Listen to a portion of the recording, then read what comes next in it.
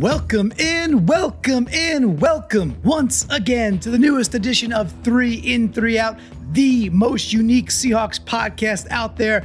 I am your host, Clinton Bonner. I am joined by the one, the only, the great Brandon Schultz. Brandon, the good times just to keep on a rolling for our Seahawks because I don't know about you, but I feel like we are winning. We are winning this offseason, Brandon. The first week, it was a little bit... I don't know how to describe it. It wasn't going the way I wanted to. You know, it's like when you're betting on a horse and you don't know, except I guess this is our favorite horse. And Sure. So I don't have a lot of experience betting on horses, but I have to imagine you want your horse to come out of the gate strong and like be in the lead right away. It's just like how I want the Seahawks in the first quarter of every game to come out and score 2 touchdowns and have it be 14-0. That rarely happens in Seahawks games, which is, I think, why I reverted to the horse racing analogy. But I want things to start strong, and free agency, it just didn't. No, it didn't. But, you know, in going to the horse racing analogy, I grew up on Long Island, not too far away from Belmont Park, you know, the Belmont Stakes, the third leg of the Triple Crown. So I've been there plenty of times. And, you know, it's not all that often that a horse will lead pole to pole. It's not how it actually happens. Most of the best horses, they'll get a good break. They'll start okay, but you know, they kind of just hang. They kind of hang around the secondary, tertiary pack. Then they make their move. So I feel like John Schneider. Well, who's the jockey in this situation? Would it be Schneider? He's pretty small, right? So maybe it's Schneider. I don't know. Maybe Pete and Schneider kind of double jockey this thing. But we have made our move at this point. And you know, the draft is coming right up in about 27 days or something like that now, 26 days, whatever it is, late April. So we are rounding the clubhouse turn, as they would say, and we're coming down the stretch and we're coming in hot with a lovely extension to one of our favorite players. Tyler Lockett staying with the Seahawks, 4-year extension worth $69.2 million, which would make him, I don't think there's a Seahawks player under contract through the year 2025.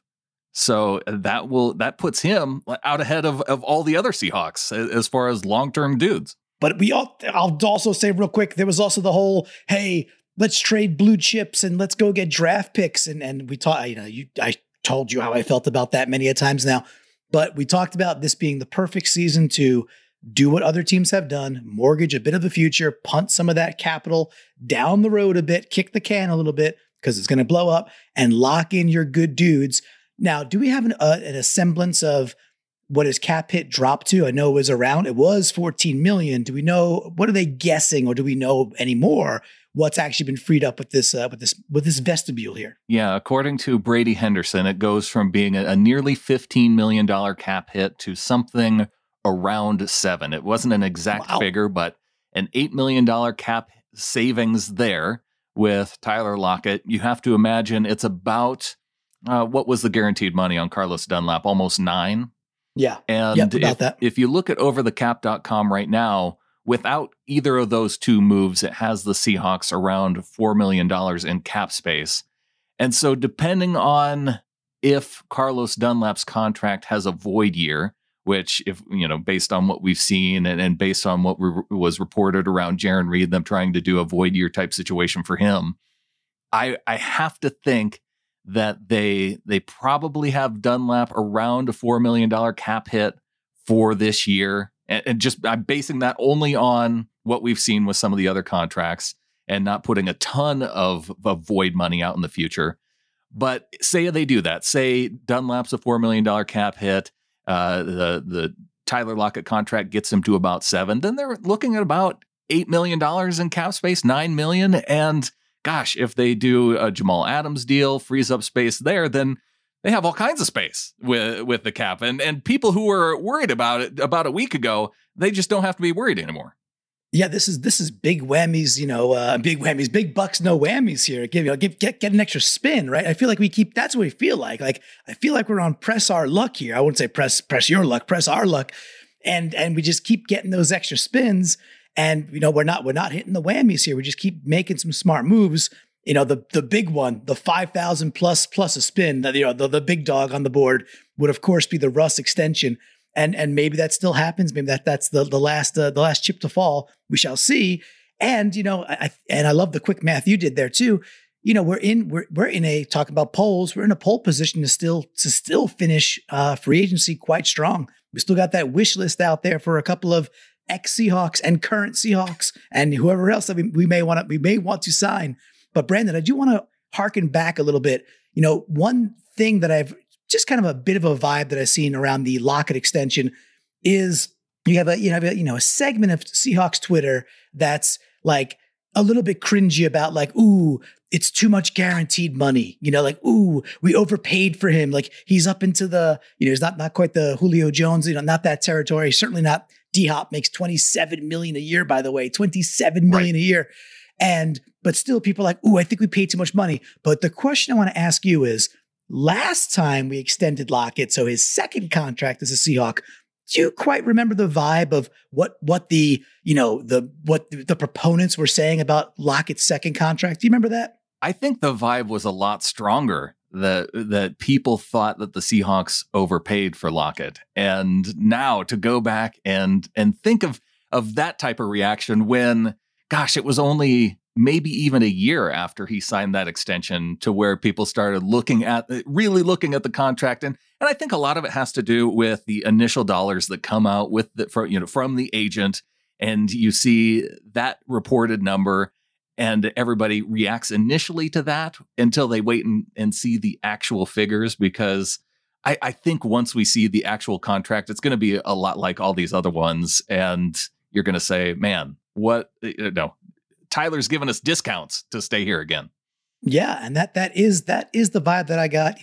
I went to harken back and I'm like, I remember people being like really mad and just pissy that, oh, that's too big of a contract for that guy. That's too big of and then it quickly became, oh, wow, what a bargain, right? It literally became, that's a bargain for at that point, a WR1 who's now a 1 or 1A, whichever way you slice it. What was your reaction then when you saw the contract come out and that he had been signed? Just freaking lovely. I mean, it's mashed potatoes and gravy, Marie. It's beautiful because, he's a core dude. We're doing, and I knew it would free up space, right? So it's like, okay, you have a dude who's been durable. He had that, the leg break that was nasty. Yeah, and missed one game? Yeah. I mean, it came at the end of the season, so there is that. Yeah. But the fact that he was able to recover from that and still has been durable. Now, some people can say down the stretch, okay, yes, he's been dinged up to the point of where maybe he wasn't so effective. It was the end of last season where I think he, was sick for a couple weeks, but still a dude who went out there and played and gave you everything that he had and, still broke 1,000 yards these past two seasons. First guy, over 100 catches in franchise history for the Seahawks too. So he's a guy that you want to keep around long term. And to do that, you have to pay those guys. We've talked about before how when you pay guys, you want to pay the guys who are your A players. Yes. And to me, Tyler Lockett's an A player for the Seahawks. Yeah, he's an A player, and he's an A player, especially for the next 2 years, right? To me, it's like the Carson re-signing is like, okay, you look and go, oh, cool. We got that dude when he's still in his prime. Like, okay, cool. I look at the Lockett contract and go, great. The dude's still in his prime. So if we get 3 more years of Lockett in prime and then make some other move, fine. Because it will come time, there will be a time where we got to, pay Metcalf, and that's just the way the cookie's going to crumble. That's fine. And the other piece for me that came up during the extension or like thinking about the extension was, the first 2 halves of 2019 and 2020, Lockett was like, number 1, number 2 receiver in the league, both years. And I think there's a bit of a doldrums around him in general, because it's like weighed by fantasy football, because he fell off in two consecutive years in the second half of the year. And this year the wheels came off the Seahawks offense in general. But I don't look at that and go, oh, that was a Lockett thing, especially this year. I look at that and go, teams figured us out. We didn't adjust. And then somebody got fired because of that. And now we have Shane, the main brain, Waldron, the cauldron coming in. And I want to see what happens when we're not just trying vertical plays. What happens when we get more horizontal, which is I totally expect that to happen. You tell me a dude who came out of K-State as a pro route runner is not going to excel in a newer offense where it's more horizontal and more about route running? Like, That makes zero sense. Like, I think he's going to overachieve and make this next contract look like, tiddlywinks compared to what, let's say, the Giants just dished out for Kenny Golladay. Yeah, I have to believe that if you actually run plays that scheme Tyler Lockett open, we haven't necessarily seen it in terms of yards after the catch. Like, he just hasn't been a yards after the catch guy, but really no Seahawks receivers are yards after the catch guys because it's throw down the field, explosive plays. And those are the types of, that's just how this offense has been run under Pete Carroll. So, are they going to take components of that Rams offense and work it in? Because I'd like to see it, because so many of the, I went back and looked. I think the Seahawks actually posted every single catch of Tyler Lockett from this past season. And a lot of it is catching the ball and going down but a part of that too was just the way defenses were playing the Seahawks. And, if you catch it underneath, they're going to want to come up and hammer you. And that's the way they were trying to take away those deep shots. And so when it was more of that underneath stuff, it was, you better get down or else you're going to get smushed. And if you're Tyler Lockett, you want to avoid those big hits. Now I'm thinking him as like, the poor meatball that rolled under the bush, right? So, and let's face it, Tyler Lockett is no longer a poor meatball. He's a very rich meatball, if anything. He's got the good stuff, all the good breadcrumbs, the good onions, the good Parmesan in there, and the whole thing already. But that's what I expect. I expect more crossing. I expect more horizontal. I just expect. I'm not sure it's more slot. That might not be the right way to think about it. But I do expect more yak with Waldron because of the types of plays he's going to call. I always go back to in my brain that one big breakaway play that Metcalf had last year, crossing over the middle, took it and just turned the corner and went, it could have went for 1,000 yards. Nobody was about to catch him. And it's kind of like it's like you do something once, you're like, oh, that worked awesome. Let's never do that again. Right. So I expect a lot more of that just because of what we're bringing in. I'm not saying it's going to be a total Rams offense. That's, it's still Pete's show. I get that. However, it's going to be a combination because I think that's what we saw when Schottenheimer came in too. There were components that Schottenheimer brought, but there were kind of some of those main elements that we've just seen over the course of Pete Carroll as coaching the Seahawks. Yeah. And I think we're in a prime spot to then roll out 2,000-yard receivers again, two dudes that could be 10 touchdown plus guys. We still got that wide receiver 3 to figure out, and right now too, like, Gerald Everett, that signing, I liked it a couple of weeks ago, and it's just kind of growing on me more and more to look at that guy and say, I think he could just up level our dynamic. No, I can't say that word. He's going to be more dynamic. I tried, guys. I went for it, but then sometimes I'm a dum-dum. Well, that goes back to what we've been talking about in terms of team needs and talking about wide receiver 3. That's been such a focus. But when you start to break it down in terms of, okay, we've got DK and Tyler who are 1A, 1B. You have Chris Carson who's re-signed. He's an option in the passing game too. Yes. So there's weapon 3. Gerald Everett, weapon 4. Now, when you're talking about wide receiver 3, you're talking about weapon number 5. And, Freddie Swain fits into that mold as that particular guy. And maybe you want someone else there to compete too. But in terms of a real priority, it's just, I think that's why we're seeing it's not a huge priority. Two things there real quick for me. Number one is certainly Weapon X, John Ursua. Let's not forget Weapon X. Yeah, weapon number 10. That's about right. Yeah, correct. And if it's not John Ursua, there was a certain someone from the FCF that we both fell in love with, right? The Fan Control Football League that we both became fans of. Your guy, Andrew. Yes, Andrew. Yeah, that guy. Jameel. Jameel. That's it. Jameel. If anybody watched a little bit of FCF, even a couple of games, that dude was open every single time, and it's on a smaller field. Exactly. Smaller field, like more narrow, like less depth, and the dude's always open. So, I feel you give a guy like that a little more space, and he probably can get open again. He probably can run routes because it looks like he sure could run routes, and his hands look good too. So, maybe a surprise from the FCF. And one last thing on the Carson piece you said about, I think people, if you go back and look at the stats, I think Carson had 37 receptions. For some reason, that number's in my craw, maybe because it's Alexander, but I think he actually got the same amount of receptions in back-to-back years in 19 and 20 from what my memory serves. But the important part was he played a lot less snaps this year, but still got 37 receptions. I think still tied his career high. So, think about a dude who could easily get into that 55, 50 plus 55 catch range. And this offense that people are like, they're going to ground and pound it because that's what Pete said they're going to do. Like, all right, there might be a little bit more running, but this is not going to be the 3 years ago Seahawks. It's just not going to be. So I'm very, very excited at this moment in time. I can't even believe that you made me look that up because you nailed it. 37 catches each season for the last 2 years. There we go. Like photographic memory on the things I want to remember. All right. Well, we did have some other things that we were going to talk about, and we'll probably get into Jarran Reed too, but we are 15 minutes into this thing, Clinton. What do you say we ask some people to raise their hands and we can bring them into the room, and if they have any questions for us, we can make this happen. Beautiful. Bring them in. Last week was so much fun. We had great times with those things, Patrick and Corbin and Amy and others. So yeah, let's roll them in.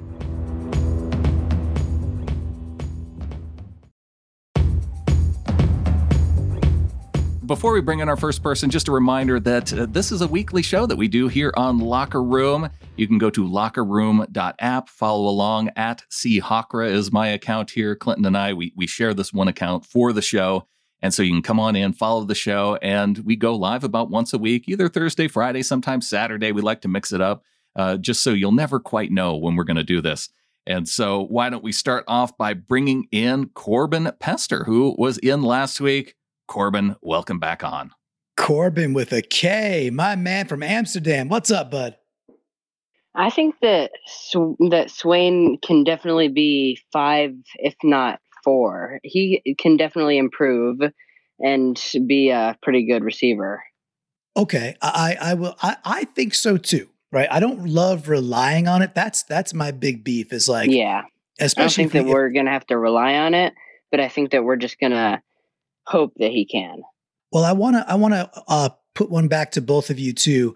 So Brandon and Corbin, the thing that I've been pounding the table for is that super quick wide receiver 3. Like right. I don't really want Antonio Brown. If we sign him, sure, I'll cheer for the guy. I'll cheer for the Seahawks. But I want that super quick guy that could be really effective on jet sweeps and all the misdirection we're going to run with Shane Waldron. Do both of you feel, or either of you feel, that Swain has that level of quickness? I forgot his 40-yard dash time. Do you? Well, I'm sure he was a 4.3, 4.4 guy because the Seahawks just don't draft dudes that are any higher than 4.4. So he's got to have that kind of speed. I guess the question, though, is he a guy that can really turn the corner? Because that was one thing that, even though David Moore didn't really have the kind of quickness that you would necessarily attribute to some of the other players on the team, he was a guy that once you got out in space, he could be a guy who could make guys miss. And so I just don't know if we've seen enough of the quickness side from Swain. His 40-yard dash was 4.46 seconds. Pretty fast, dude. And that, that's the straight line. And Brandon, I think what you're hitting on is definitely where my brain's at. It's just more of that in and out of cuts and getting around the edges and doing those types of things. But I will say, to your point, Brandon, David Moore sometimes didn't look the fastest, didn't look the quickest. However, he was still pretty effective at those plays. They were usually schemed up fairly well. And if he had to make a dude miss, whether that was on a punt return or around like an end around, most often he actually would make at least a dude miss. So that's my thing, Corbin, is I hope you're right. I want you to be right. And I want to see Swain get some of those touches. I want to see Swain get some of those early bubbles and get some of those end around and jet sweeps, because they're coming. Like we started using it a little bit last year, last 2 seasons. And, we had robbed that from the Rams to begin with. So the propensity to run those types of misdirection things I think is only going to accelerate. Well, one thing I know that we did want to talk about too is just this idea of Jarran Reed, who it was, I think, confusing to a few folks about, the commentary that came out afterward that, he could have made more money by staying with the Seahawks. And the confusing part about the tweet was like, yes, he was set to make more, but the Seahawks cut him. And I felt like the tweet wasn't very explanatory, and with the fact that they're going to give him a signing bonus to essentially put part of his signing bonus into a void year so they could spread out the money over multiple years. Jarran Reed wanted a long-term deal.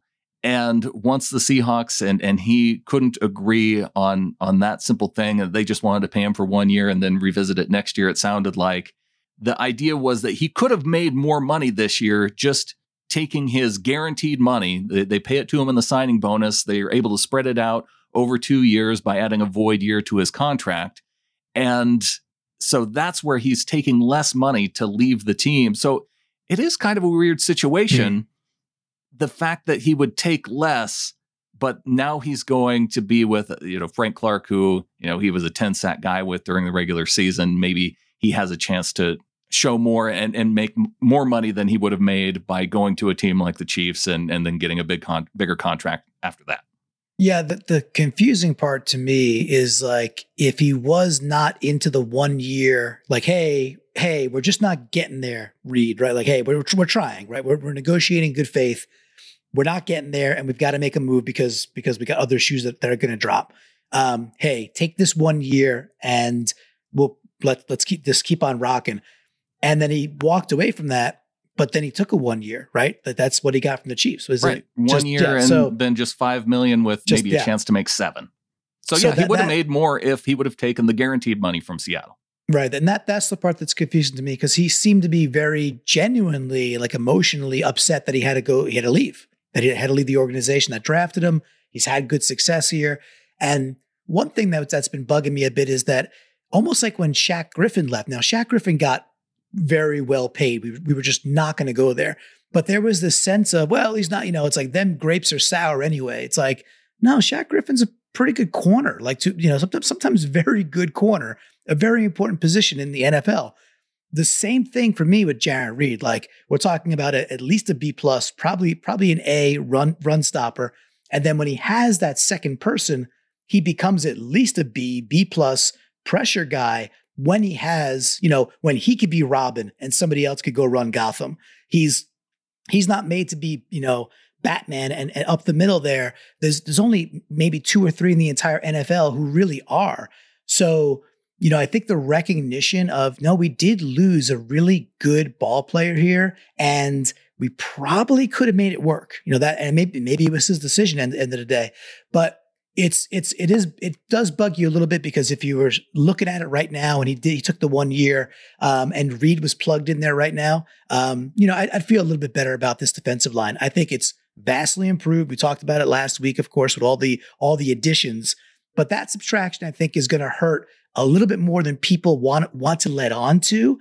And the last part about that for me, Brandon, is it's also like that he likely blew up holes and set things up for Dunlap, just like he did for Clark. It's like, it's not this one-sided, one-way street where the good dude just opens it all up for Reed. Sure. But it goes both ways. And I think that's going to be missed a bit this year. Love old thigh arms, looking forward to him. But I do want to recognize that Jarran Reed's a pretty damn good ball player. Yeah, I think there's that tendency of when a player leaves, it's like, yeah, well, screw that guy. He sucks. We'll be better off without him. That type of mentality, right? Yeah. And, gosh, when you look at the type of pressure that he brought, he led the team in pressure last season. It was over 40 pressures that he had. With the playoffs, he had, almost double-digit sacks. So, he was a big presence on the Seahawks defensive line. And I guess this is where I just have that question of,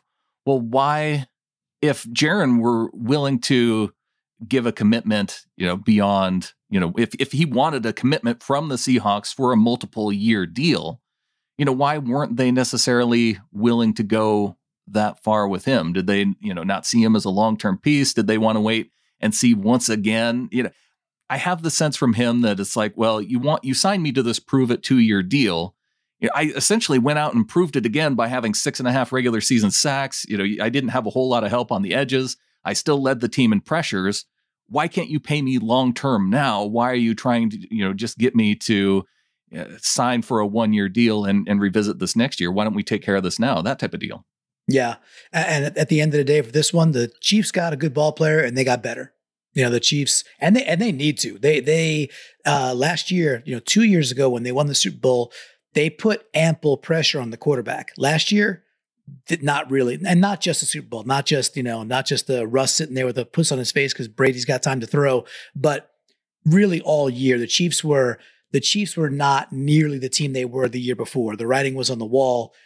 Surely they could have won the Super Bowl, but I think what kind of bled out from that Super Bowl was actually the paint that was on the canvas throughout the year. That was like their defense was nowhere near as good. So they're going to be a dangerous team once again. I mean, at least I'm grateful they're not in the NFC West. He's not in our conference.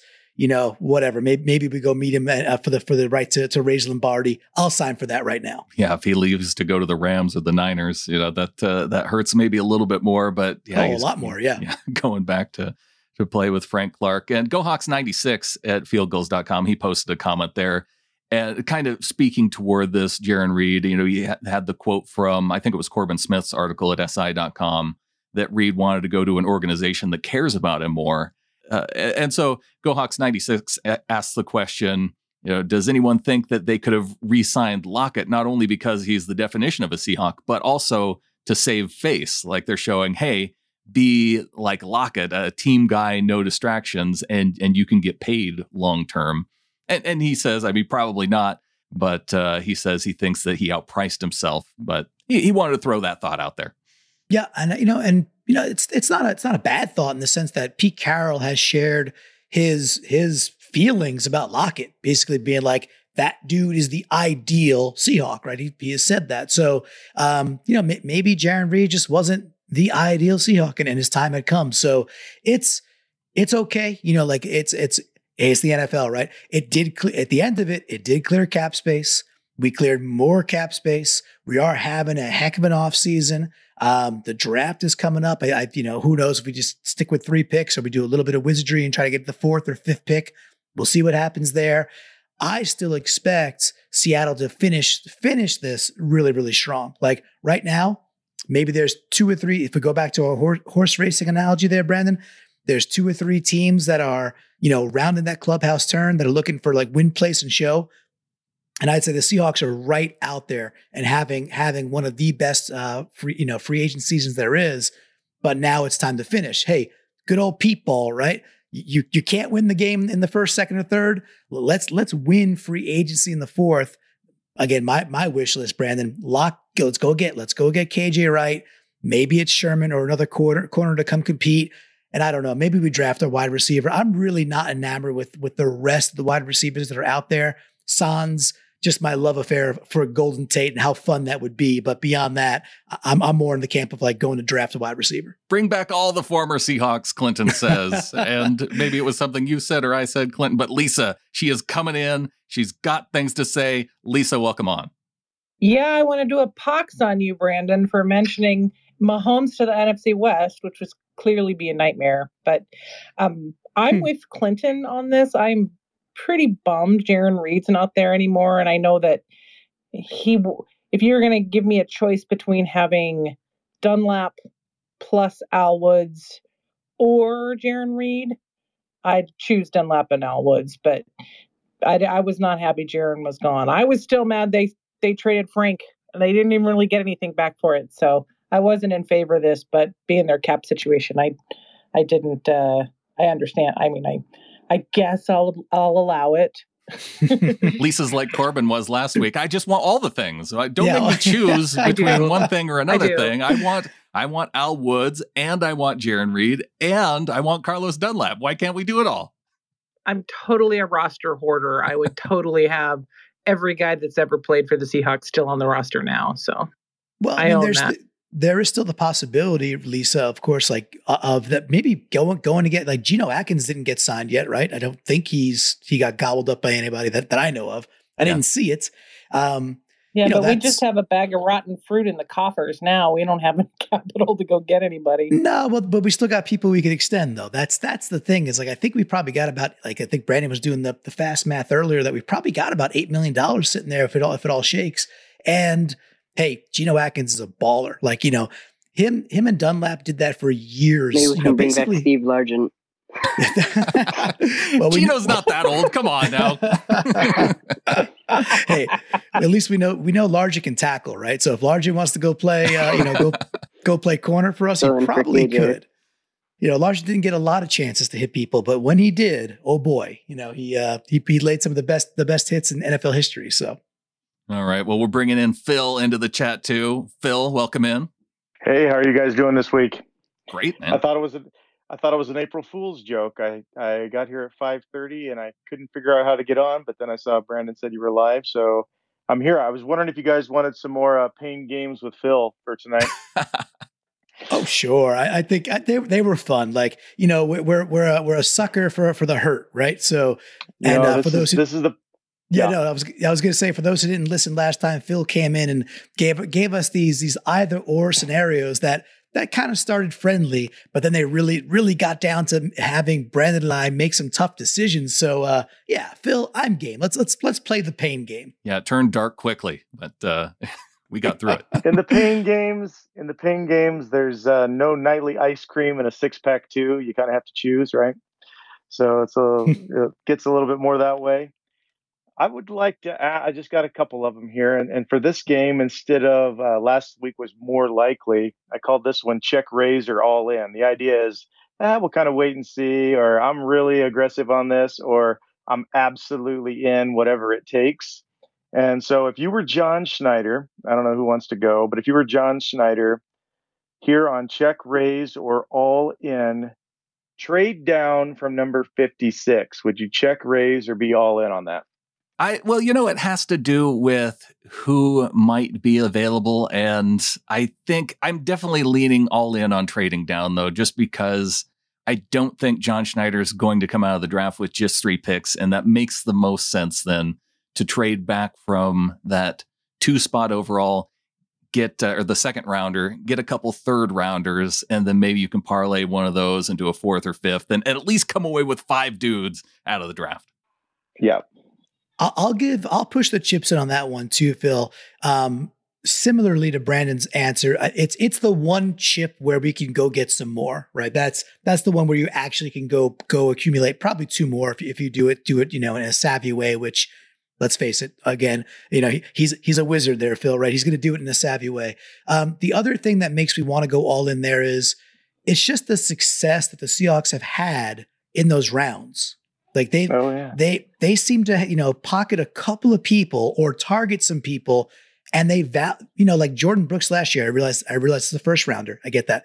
Or DK when they went and got him, but they have a way of like zoning in on a couple of people that maybe are falling or just not on other people's boards that might be 3rd and 4th rounders in other people's eyes, that they're like, no, that dude's a second round talent. So if they could kick back a little bit and still get a guy they're locked in on, then I trust that that's how they'll execute, and they'll still get the guy they actually wanted, and they'll have a couple of more Plinko chips. And right now we need those.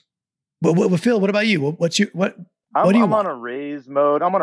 Like I'm leaning trade down, but if there's that guy, there's that, next left tackle, stud center, something like that, and he doesn't seem like he'll be there in a few picks, I'm going to probably go ahead and pull the trigger. But if I feel like there's a couple guys I'd really like and I can trade back and pick up a 4th or a 3rd or, something like that, I'm leaning trade down. I think we need to trade down. But if it's a guy they know is going to make a difference for years to come, then you might need to pull the trigger, as painful as that would be. No, fair enough. Hey, listen, it's not painful if you get the right guy. Check, raise, or all in on extend Jamal Adams. Like, you're seeing what he thinks, or are you going to be pretty aggressive on extending, or is like, no matter what, we are extending Jamal Adams? You're going to kind of check raise it, or all in on this? What do you think? For me, that one's a raise, and I usually I'm gung ho and I want to say all in. However, it's a raise because it's got that little caveat of just what does that look like? Are we talking 18 million a year? Are we talking 22 million a year? 20. What's that function right there? Because it's going to be a spicy meatball. However, if they get the the right structure, which I think they could, and it frees up cap space, which we want for this year, I definitely am putting some more chips and raising that, and hoping that they could, get the right extension for Adams that doesn't put too much a burden on him. Although I do love the player, and I'm totally out on trading him for more chips. What about you, Brandon? I'm with Ryan in the chat, who is all in on Jamal, and I think that. You brought up a little bit of a caveat on why you would lean Rays, but the way I'm all in is you make him the highest paid safety, and that is the market. Go out and pay him the market rate. You think it's going to be more than that, Phil? What if just being the highest paid safety isn't enough? He wants pass rusher money. Yeah, he wants weapon money. Yeah. Yeah. If you want to fight that game with his agent, you say, okay, well, we'll do the next 2 or 3 franchise tags, and he's stuck with that. And nobody's going to be happy. He's going to be, frustrated every year that he's getting franchise tagged. Let's just get it done. John Schneider, he has a way of making that work. So go all in, make it work. And yeah, you're reducing the cap by making that deal for this year. And you're getting a darn good player long term who was, such a big part of the pass rush this year. I think the issues that we saw in coverage, I think we're going to see him bounce back from that once he has a year of off season within the system. And, because people who followed him with the Jets, they didn't see him be, quite that bad as he was last year. And so I think he can turn that around, and yeah, those concerns are behind us. I agree. I'm still taking my position, but I'm thinking back to he actually for me was also a better run defender. And he blew up more plays, right? And not just game-saving ones around the edge, but he blew up some more plays than I thought he would as a run defender. And then then he gets picked on a bit because he kind of whiffed on a couple of tackles, but then it turns out that he's got a totally busted shoulder, right? And he's out there playing. Yep. So it's all right, well, what do you want the dude to do? Lean at the half-yard line and still get run over? Sometimes you bail. But when he was healthy, he's so active back there. And I'm absolutely in keeping him and extending him. I just want the right deal. Well, and I think Lisa kind of makes this point in the chat too, is saying I'm tired of bargain basement defense. And yeah, when you look at the dudes that they're having to pay on defense, the fact that Shaquille Griffin is leaving this year, that makes all the sense that, okay, whatever you had budgeted for the corner spot, you don't need to pay a ton for the corner spots anyway, unless you're talking about a guy like Richard Sherman, who's all-pro type player. Griffin wasn't that.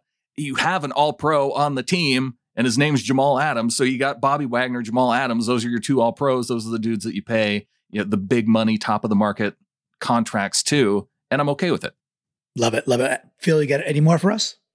I got another one. I got one for sure. This one's not really putting the squeeze on, kind of like deciding on Jamal or trading down, but I think it gives us an idea of where you guys would be on check, raise, or all in, because I think several of us would be, somewhere between raise and all in on this. But don't you put your bias on me, Phil? Don't you put your bias on me?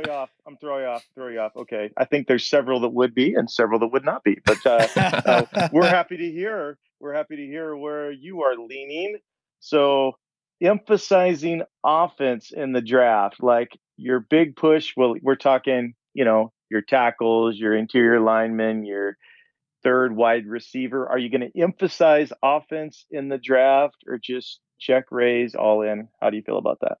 I think I'm raising toward the offensive side of the ball, because we're talking offensive line, maybe more depth at receiver, maybe a tight end in the draft too, if you want to bring another guy in there too. So is this toward whether I'm leaning offense or defense in the draft, Phil?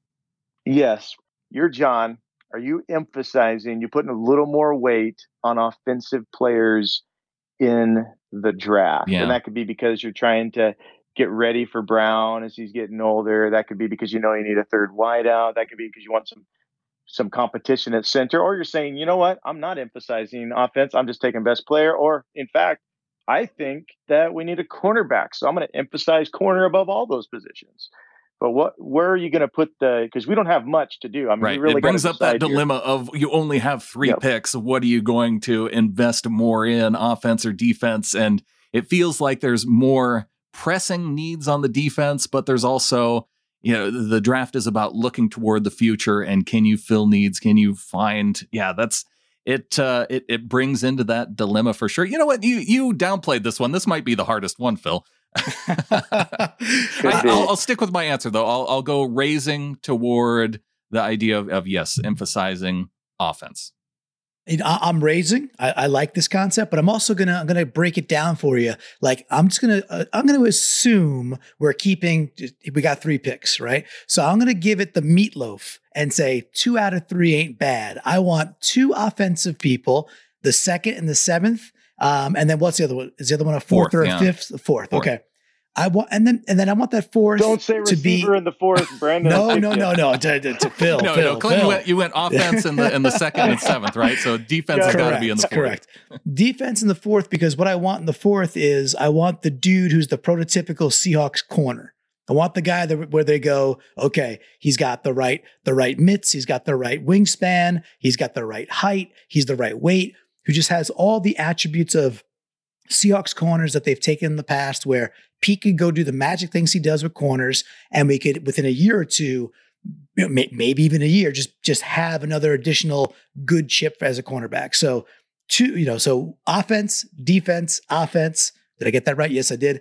That's what I want to do. I want the meatloaf. But obviously you're not all in on any of that. That's what you're leaning toward. You'll take something great. If it goes if it goes the other way and it's the right players, and then so be it, right? So I don't know about you, Phil and Brandon. I know we want to bring others in.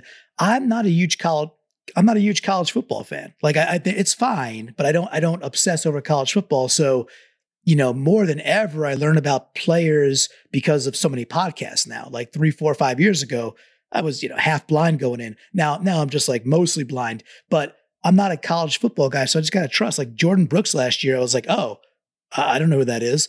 And he turned out he's a pretty damn good linebacker who's got a lot of speed, and I'm excited about him. It does kind of bring up to me, though, is that at the end of this discussion, it gives me an opportunity to tease what I have coming up next, because this evening, after we finish up this show, I am going to be talking to EJ Snyder of the Windy City Gridiron. And he's the draft analyst for the Bears community on SB Nation. So I have a list of corners that I'm going to be talking to him about. And there's one guy in particular that is really intriguing to me, just looking at the stats, 6'2" guy, 32-inch arms type of guy. And he comes from the University of Central Florida. So as Shaquille Griffin leaves, is Tay Gowan now the answer at the cornerback spot, and you can just swap out one UCF guy for another. I'm going to ask EJ about that. And so that's something to look forward to up at fieldgoals.com. Very nice. Anytime you could have a Tay day is a good day. So, and any player named Tay on your team, when you could say those things, and hey, UCF has been turned into a program. So I'm excited to listen to that. You should also ask him, besides cornerback, since he covers the Chicago Bears, you should also ask him about quarterbacks. I don't think we're going to get into that. Yeah, spare the man, because Andy Dalton's, Yeah, I'll save that for the end. I don't want to upset him right at the beginning of the show. So, correct. Definitely look for that up at fieldgoals.com. Subscribe to this podcast, sbnation.com/NFL podcasts. And you can follow us on Twitter at SeahawkersPod. For me, Clinton. Clinton Bond on Twitter. Yeah, go say hello. Love when it's brand new people coming out, Brandon, and they just like, oh, hey, I'm a Hawks fan and I want to talk with you. I honestly makes my freaking day. I'm like, okay, yeah, I'll drink a beer here and talk Seahawks with you, because that's what I like doing. So make my day at Clinton Bond on Twitter. And with that, there's only one thing left to say. Go Hawks. Go Hawks.